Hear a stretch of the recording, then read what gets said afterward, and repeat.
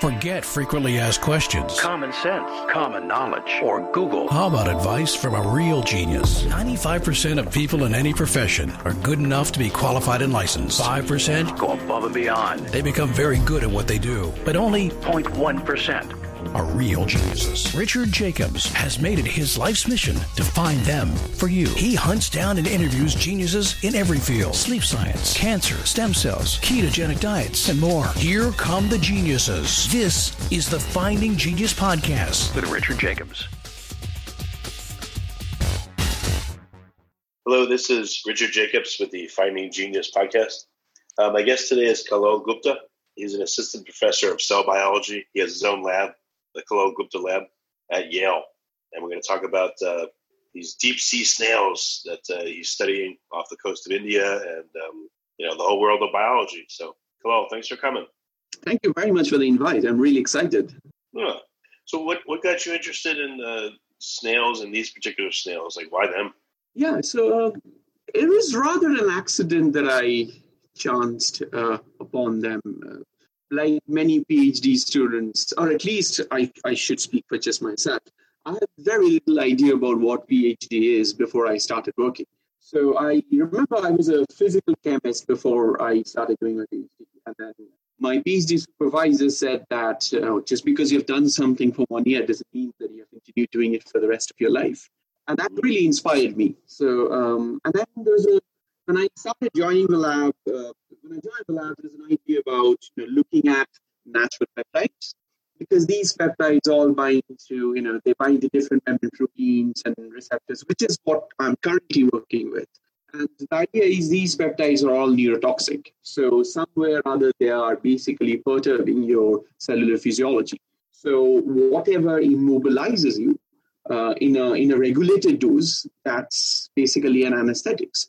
So the idea of the motivation behind studying these peptides, and many others actually, which are nociceptive in nature, is to basically understand how these organisms in biology have fine-tuned their arsenal of toxin so that they can actually specifically target different ion channels and receptors in our central nervous system. And in that way, they hijack our physiology.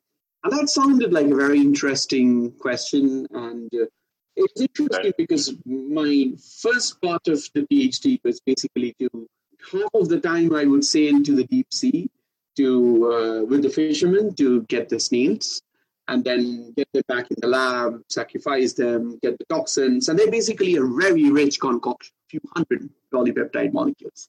And my job was... Well, quick question here. Yes. What do you know of the natural environment of these snails? Like, who tries to prey on them and who are they defending themselves against? Yeah, it's a very important question. So actually, even in the same natural environment, different kind of snails based on their feeding habit would have different set of toxins. And this is basically a beautiful example of evolution. So for example, a piscivora snail would have a different kind of toxins or different arsenal of toxin than, let's say, a molluscivora snail or a wormivora snail. So based on their feeding habit, it would actually create different set of toxins or a mixture of toxins, which are kind of fine-tuned to that kind of species that they're trying to target. So both the natural habitat as well as their feeding habit is actually very, very critical. One of the key experiment dream experiment that my co-PhD, my late co-PhD supervisor always thought of doing is take one kind of snail which has particular feeding habit and keep it in a controlled environment, a laboratory environment, where you keep feeding. Let's say a molluscivora snail, you start giving it fish. So does it actually change the venom that it's producing within a life cycle or maybe a couple of life cycles? We don't know these things actually that well. So when does the snail release its venom? Do you know? It's like after a fish tries to ingest it, it poisons its way out? Or yes, does the fish taste it and spit it out? Like, what happens? Yeah, so different snails use different kinds of mechanisms. So, for example, there's a class of snails which basically inject just the way you would inject medicine. they would inject, they have a harpoon mechanism using which they would inject these venoms in their prey. Some of them would actually, like a bucket, swallow everything. And once it swallows, that environment is now toxin filled. So slowly that would sedate their prey. So different snails would use slightly different variation of their preying mechanism. What do snails eat normally in the deep ocean? Fish, other snails, worms, whatever you get in the deep sea. And it's fascinating because based on their feeding habit, it would actually change. It's actually really interesting because the first example of these snails in the modern literature comes from a World War diary of an American soldier who was actually posted in, coast of Japan, or in the Pacific coast. And then he encounters these snails, and then he writes in his diaries. And then somehow it's all forgotten. And then somewhere around 1990 and mid-90s, Baltimore Oliveira from University of Utah, who was at that point of time not Utah, started working with these like a true pharmacologist, a molecular pharmacologist. And he started showing that, look, these snails are basically producing a concoction of molecular libraries, which are now kind of, on an evolutionary time scale, fine-tuned to look at, target different membrane proteins and receptors and hijack our biology. So what do these snail venoms target? Are they different from, let's say a cobra that would bite you? Yes. What kind of venoms are they? Absolutely. So, yes, they're different. The snake. So I also partly worked with snake venoms during my PhD. The snake venoms, in some way, a bit boring because they all have mostly what they call alpha toxin. They bind to a particular receptor called the nicotinic receptors. It is the receptor which is also responsible for acetylcholine cholinergic signal transduction. It's a central receptor in our central nervous system and nociception or pain perception.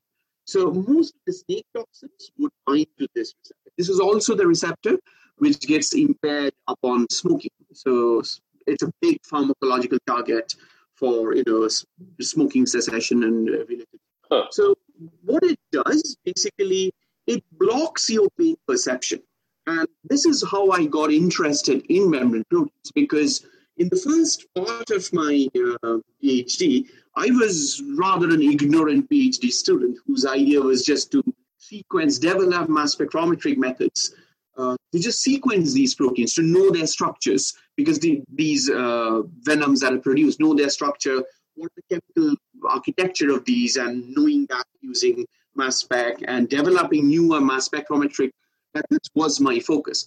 But then what happened halfway into my PhD, the Sri Lankan Civil War broke out. And as a result of that, the Indian fishermen who used to go to the deep sea to collect the fish, they stopped going to the deep sea because that's very close to Sri Lanka and they'll get shelled by the Sri Lankan army. So as a result of that, I stopped getting samples. So I remember I walked up to my PhD supervisor and I asked exactly the same question that you asked, that where are they mining? What are they doing? So then he said that, okay, since you're not getting any sample, why don't you make this question your PhD, the rest of your PhD thesis? And then I started looking. It's not that I discovered where they mine. For many of those, the different kinds, some of the receptors were already known, but some of the novel toxins that I discovered, we found out where they bind. And they typically bind to membrane proteins, which are basically residing at the cellular wall. So, if you compare a cell with a room, just like a room has a wall, the cell has its own wall. And just like a room has a door or a window through which you can communicate with the surroundings, the cell also has its specific doorways and windows, which are mostly made of a specific set of proteins called membrane proteins because they reside at the membrane. Now, 60% of the drugs that are currently available at the market, they all target different kinds of membrane proteins. That's how much important they are to regulate our cellular physiology and different pathophysiological condition. From cancer to different forms of cancer to neurodegeneration, you would see membrane proteins cropping up again and again and again and again, and their impairment cause different physiological deformation. So these toxins are basically binding to a subset of membrane proteins whose job is basically to propagate neuronal signaling. So if you think about pain perception, which is scientifically called nociception, the idea of nociception is just a neuronal signaling, a particular kind of neural signaling, if you may say, which are relayed by a specific set of membrane proteins. Now, like sodium channel or potassium channel or nicotinic receptors. And these snails have evolved to generate a large array of molecules, which in like a shotgun manner, it just throws everything at you. Some of them would bind, some of them would not bind. But even if, let's say, 10% of it walks in your body, the snail is successful. And it has been successful in blocking the pain perception in your physiology. And at that point of time, you are a helpless prey for the snail. Wait, why would it mask you from feeling pain? Like if you were envenomated by one of these snails, would you not feel any pain, but slowly you'd lose awareness and go unconscious and then die? Yes. What would happen? Yes, that's exactly what happens. So most of these snails are not deleterious to human beings simply because of the size proportion. So they can't just deliver that much of toxins that we need to sedate a human being. And this is the gray line, right? Anything that is that is making you unconscious in a regulated dose, that's a painkiller. It's exactly the same thing, just the dosage are regulated. And that's exactly these snails. So if you were able to harness these snails' venom, you could, I guess, have multiple levels. You could maybe do a painkiller with it. Absolutely. You could take it further and do an anesthesia.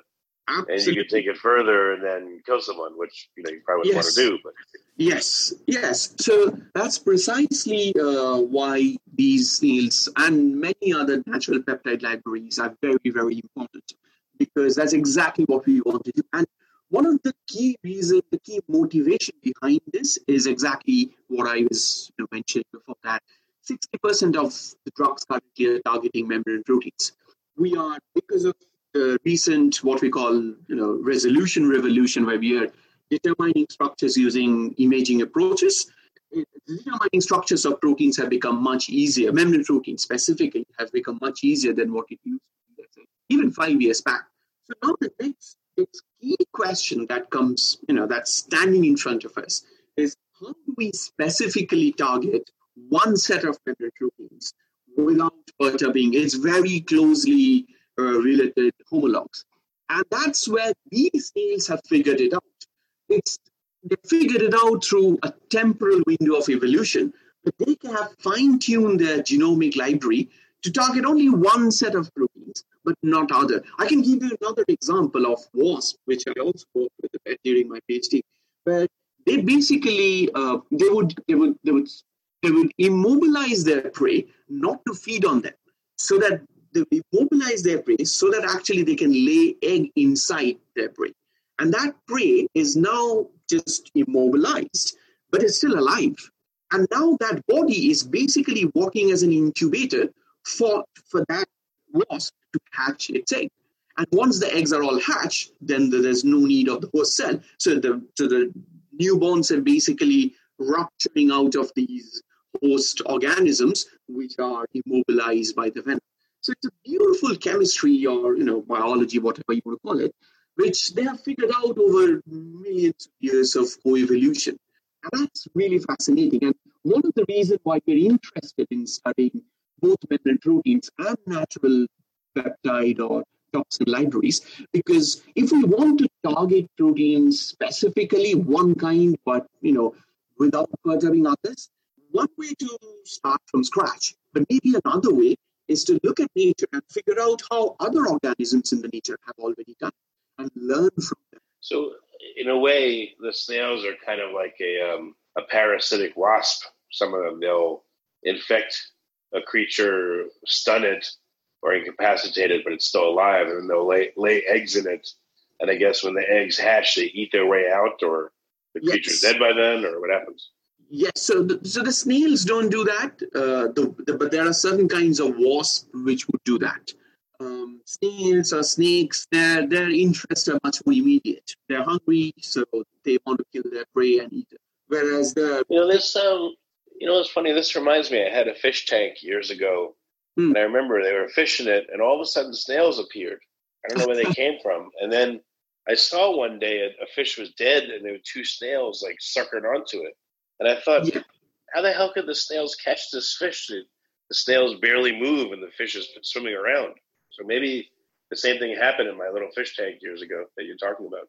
I would be surprised if you suddenly saw a cone snail appearing in your fish tank. But whatever it is definitely in the same line where they have, co-evolution has basically put a tremendous stress on these organisms to live in an extremely hostile environment with their slow speed to develop a unique arsenal which separates them from the rest of the food chain. And it's a beautiful chemistry to study. In thinking about the shape of a snail and how it's so slow compared to a fish, are these proteins expressed on the shell in maybe like a goo? So maybe the fish is mouthing the snail shell and that's how it gets infected, or I can't see how the snail would get into a position where its flesh is attached to the fish, or maybe unless the fish starts to swallow it, then maybe it envenomates it. Like what are the different mechanisms that people have found out that snails can envenomate a fish? Yes. So for the cone snails, they have actually, many of them have developed a harpoon mechanism. So just like throwing an axe, they have venom glands where they synthesize the venom and it's stored in the venom gland. And whenever they want to inject that venom onto their prey, they basically fill that harpoon with the venom and throw it like an axe, and it just stings the prey. And the moment it does that, it's immobilized because it works. You mean they'll see a fish and they'll go up and spit at it? Exactly. And the venom will hit the fish. Absolutely. That's the majority of that's the mechanism for the majority of the snails. But there are also snails which would, just like a big tub, swallow everything. And then they'll keep it in that environment inside the mouth where there's higher percentage of toxins, which would eventually sedate all the fish and will just swallow all of them.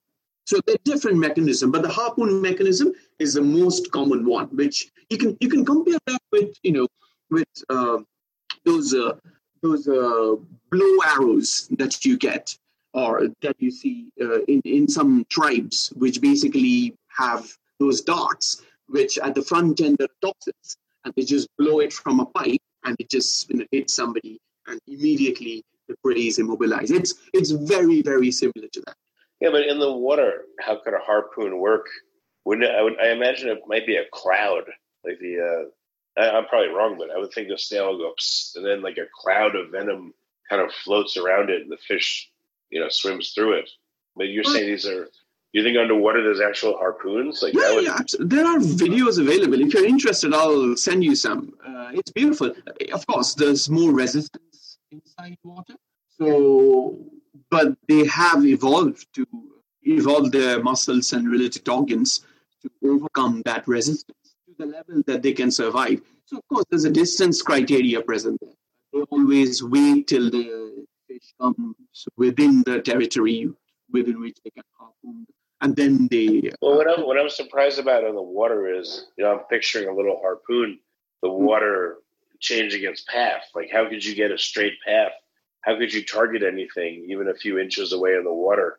I guess maybe it's what does the harpoon itself look like? Is it just composed of a liquid of a higher density, or is it a physical? No. It's a tissue. It's a tissue-based organ, and inside that you have the venom, which is basically like a needle, which is now injected onto the fish. But yes, you're right. So it's like a pseudopod or something. Absolutely. Yes, you're right. So turbulence in the deep. That's why these creatures sometimes would not be in the shallow sea. They would be in the deep sea, where there's probably less perturbance, especially due to human activities, compared to the shallow end of the sea. So they will all you would not get any of the cool snails unless you go deep into the sea, and you have to go quite a depth before you can actually start appearing. So that's why in your analysis, then, what do you think will be the most useful thing that will come out of you studying the snails? Will it be a new painkiller, a new anesthetic, or just understanding of how this works, or what? Yeah. So what I described with the snails is something that I used to do in PhD. Now my research has progressed a bit. What happened when I started understanding how these snails work on membrane proteins, I eventually got interested in membrane proteins. So after I finished my PhD, when I moved to Oxford to do my postdoc, that's when I started getting fascinated by the membrane protein. So it's kind of two sides of the story. In my PhD, I was studying these molecules which perturbs the membrane protein. In my postdoc, I was studying those membrane proteins, which were the target of these molecules and how they assemble in the membrane. And now, over the last 1.5 years, after we have set up our lab, we are very interested in now bringing them together. So one of the key aspects of studying membrane proteins now is to look at how these proteins are interacting with each other in the membrane, how these proteins are assembled in the membrane, what kind of other molecules they're interacting with, and how can we study them directly from the membrane environment. The cellular membrane environment is very, very challenging environment for any biophysicist, simply because there's a lot of lipid, it's not water soluble, and traditionally it has been a major, major challenge to study anything that is embedded in the membrane. So what we are really interested in doing now is to develop approaches using mass spectrometry, which is in some way a glorified weighing meter, to study these macromolecular protein complexes sitting on the membrane. And then can we use the molecular resolution of mass spectrometers to understand what kind of other molecules binding to these proteins, what happens when these molecules bind, what associates with these proteins, and basically looking at the molecular orchestration of the signaling proteins, which are regulating large number of cellular responses directly from the membrane environment, and how external stimuli are manipulating this signaling cascade, which are taking place in our cell every moment of our life.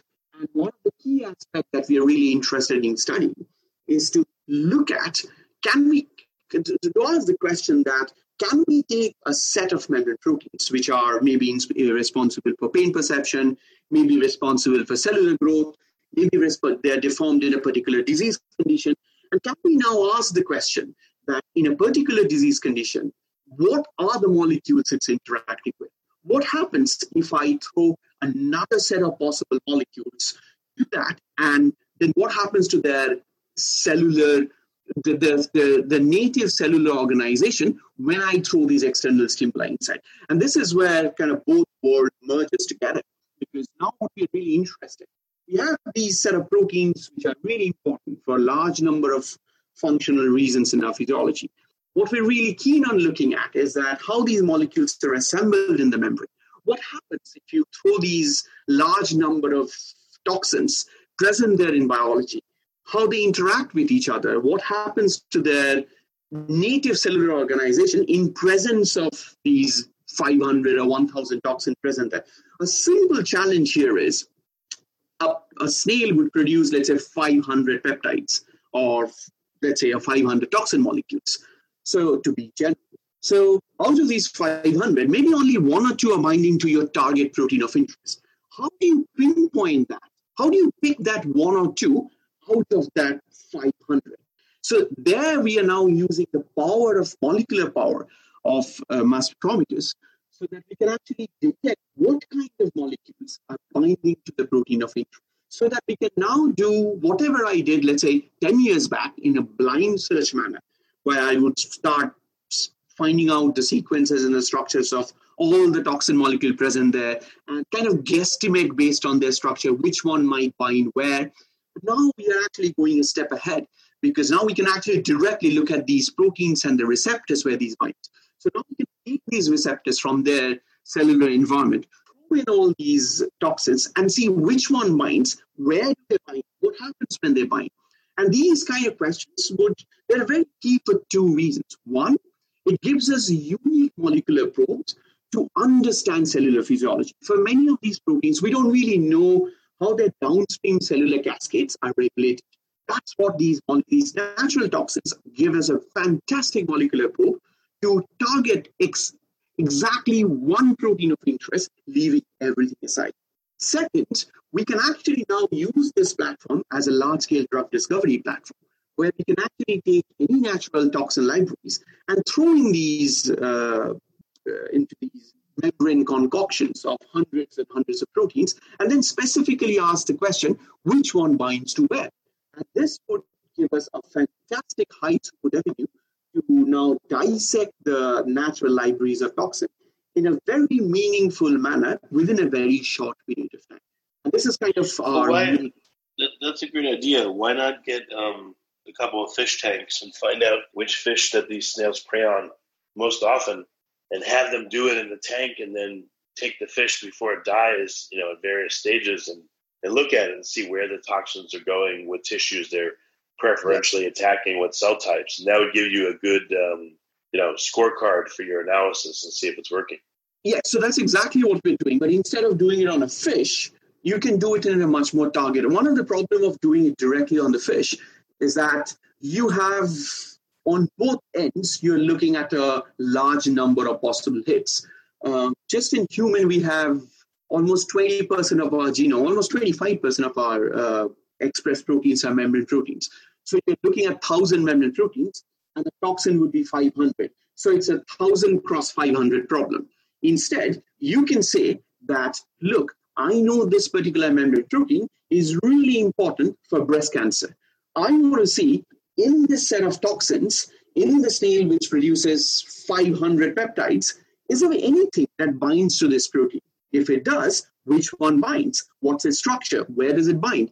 These information would now enable us to directly do a targeted molecular discovery against our protein of interest. Instead of, in a true sense, fishing for your target. Okay, so, and then what is the end goal? Yes. You want to understand how they interface with the membranes. The two sections in the lab. It's a very new lab. We opened for the last 1.5 years, within which for the last 3 months we have been closed. So there are two interests in this. One is fundamental interest in understanding membrane protein biology. And the methods that we are developing and the platforms that we are developing are now enabling us to see things that we could not see before, look at processes that we could not do before. So that is a fundamental need in the field, that can we now look at how these proteins are organized in the membrane, what happens in the presence of different chemical probes, what happens to their organizations and functions and structure function integrity. So that's a fundamental problem which we are very interested in understanding, and a key interest in the lab is to develop techniques and new experimental approaches using which we can address this in a wide number of systems. But then there's another part of the lab which is interested in studying in a much more focused manner, where we have one or two key set of proteins where we are trying to understand that which kind of molecule would bind, which are the critical drug targets there, where they bind. And there are a large number of proteins where drug targets, we don't even know what's a good topology of a protein to target, or which is a good binding pocket to target when you're developing drugs. So if we understand how nature does it, we can probably then address the question in a completely different way. In a way, we would then mimic the nature instead of doing it from scratch. So that's I would not use the commercial interest. Rather, I would say a practical interest, which we think can lead to a deliverable molecule, or at least a deliverable idea, which can lead to a molecule that can be used in a medical setup to now alleviate different physiological conditions. Do you have any insight yet on which of these hundreds of peptides seem to be predominantly active, and which are just maybe they're adjuvants to the main ones that are functioning? So the interesting thing here is everything has a function. And that is the most enigmatic part of this question, that there are 500 molecules. You can think about it. These organisms are under tremendous evolutionary pressure. They have no genomic space to waste. If there is anything that is of no use, they would have filtered it out from their genome by now. The reason for which it's not filtered out is because it serves a purpose. Now, what's really interesting is that we don't really know what the purposes for many of these polypeptides or top peptide toxins. And that's largely because we didn't have a high throughput way to do a molecular discovery of these toxins and where they bind. And with the experimental methods that we are developing now, we think we are going to be there very soon. We can actually now ask these questions in a much more high throughput manner. And that's what we're interested in understanding, because I don't believe that they're producing something which is of no use to them. So what are you looking to do high throughput? You're looking at the structure of the proteins? Is that a technology that's yet available, is to determine structure? Yeah, so the structure determination technologies are now available, and they have been available, especially with cryo-EM. It has become much easier. But any structure determination process is very low throughput. It also requires a large amount of samples. What we are developing in the lab is a novel mass spectrometry approach, which is basically now allowing us to look at a megadalton protein complex, but at the same point of time, we can look at a small drug molecule of a few hundred daltons, a few atoms present.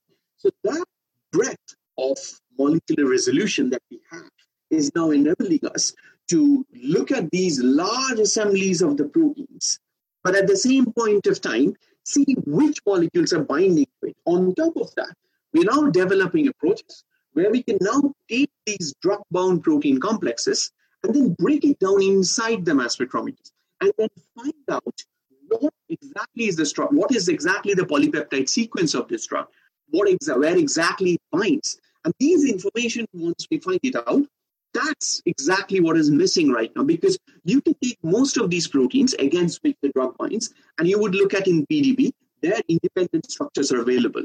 But that doesn't really solve the question, because we don't really know, we can't really predict by looking at that structure which of these 500 peptides would bind. And that's where we think the resolution of mass spectrometers are really, really critical, because it gives you unambiguous identification of which are the molecules that are binding to your protein, where are they binding, how many are binding, in fact, if there are any special modification upon binding. And you can look at all that now from a very physiological environment of the cellular membrane itself.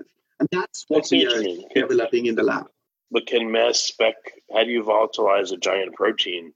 Or can you selectively cut it and volatilize certain functional groups and then mass spec them? Like, how do you figure this out with a gigantic protein?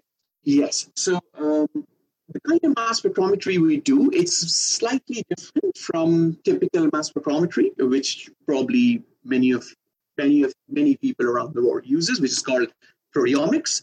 That many people are familiar with. And typically, in a typical proteomic setup, you sacrifice the structure of the protein. So you either denature it by adding organic solvent, or you add a protease which chews up the protein into smaller bits. But what we are doing, it's called native mass spectrometry. So the mass spectrometers, both in the ion optics as well as some of the pressure regimes of the mass spectrometers, are fine-tuned so that we can look at the intact protein complexes going up to as big as the entire ribosome. And that now enables us to look at large protein complexes, keeping their structural integrity. Now, while we are doing this, the mass resolution is also very high. So while we can detect a megadalton protein complex, we can also have a very high mass accuracy at the M/z axis. So that gives us the confidence of what exactly is binding. On top of that, we have now developed approaches in the lab, which is now enabling us to take these protein complexes directly from a cellular membrane-like environment. So you know that they're in the physiological condition. And this has been a major, major challenge in membrane protein field, because the moment you take them out of the membrane, they're not water soluble. So unlike most proteins, they're not stable. We have figured out a way that we can now detect these things directly from the cellular environment itself, or cellular membrane-like environment.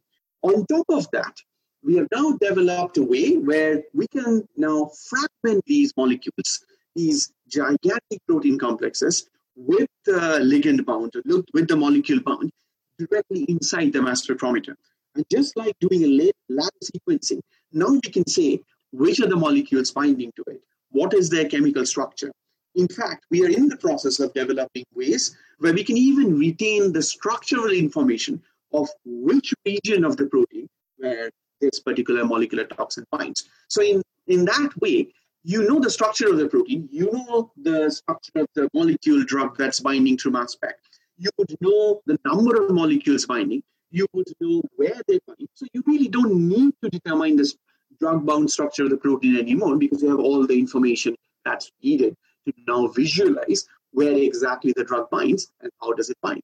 That's what we are really, really interested in doing.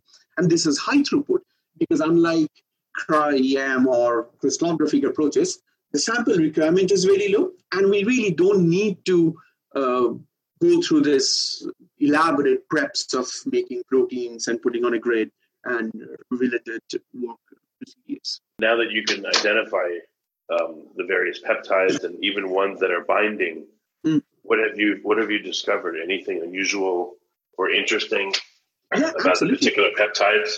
Absolutely. One of the key things that is remarkable is that for a very long period of time, we used to think that, so the membranes are all made of lipids, right? So for a very long period of time, we used to think the lipids are just like a brick in the wall. They're just forming a hydrophobic layer which separates two aqueous wall.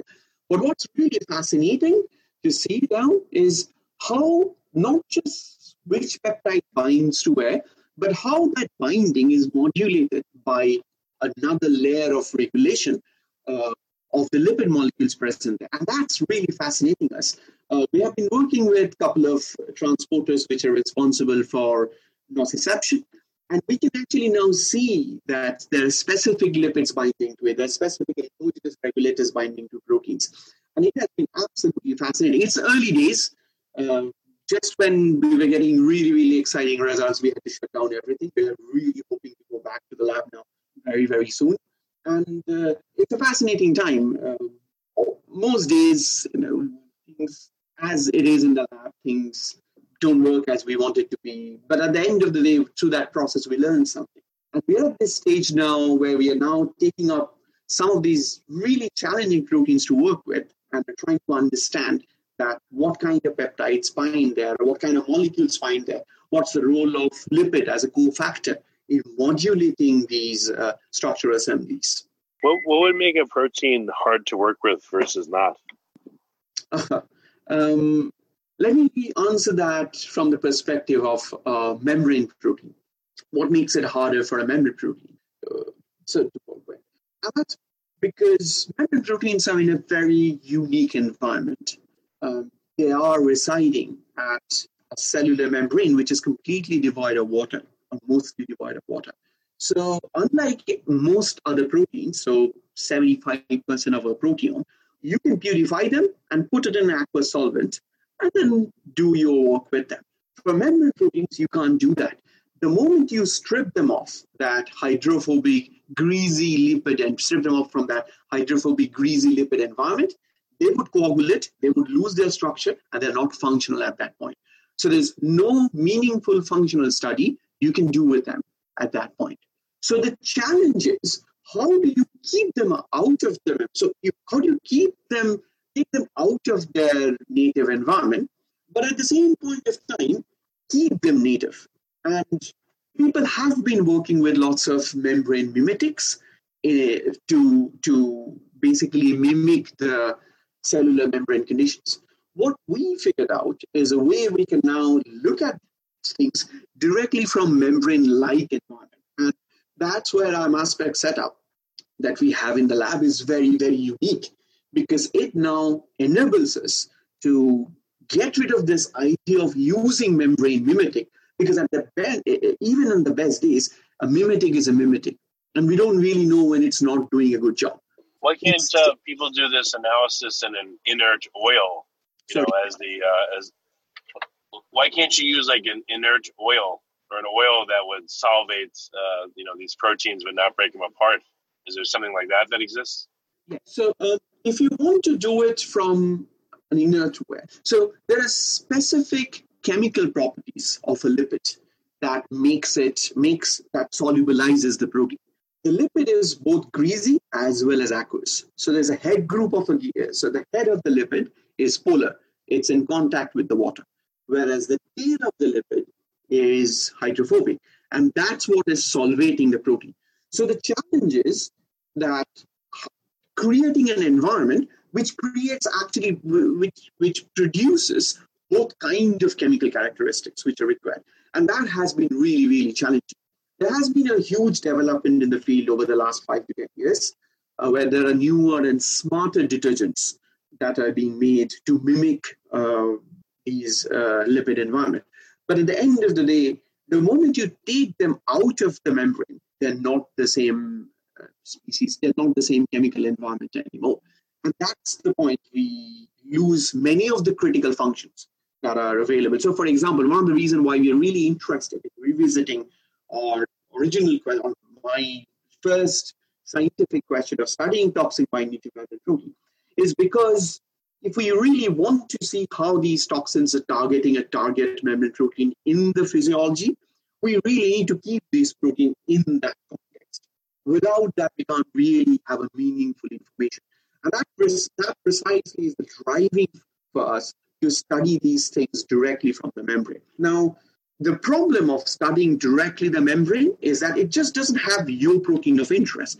It has, a human cell has close to 1,000 different proteins present in the membrane. How do you now independently study them? And to study them, you need to now take it out of the membrane. So how do you then do that without sacrificing the structure or the function? What we have developed is a way to now gently take them out from their membrane environment inside the mass spectrometer itself, so that it doesn't experience any other perturbing agent for any longer period of time than it must. That's what is now enabling us to now look at these assemblies directly inside mass spectrometer. So our experimental pipeline is now to not just take a protein from the membrane, but throw the membrane itself inside the mass spectrometer, and then break that membrane, use the power of a mass spectrometer as like a hammer, and then hammer down that membrane so that it just disintegrates into pieces, and then we can selectively take a protein of interest based on its mass, and then we can do the downstream studies. That's where the power of the mass spectrometer has been really, really useful for us to develop the protocol that we are developing. Yeah, that's very cool. Very cool. Thank you. Well, Kallol, we're almost out of time. What's the best way for people to find out more about your lab's work? Yeah, just look at our website, or just write to us, or write an email to me, or look at our website. We put everything there. We put things in the bioarchive also before publishing anywhere, so that it's open to public and everybody can read it, because that's actually really, really important for propagation of scientific ideas.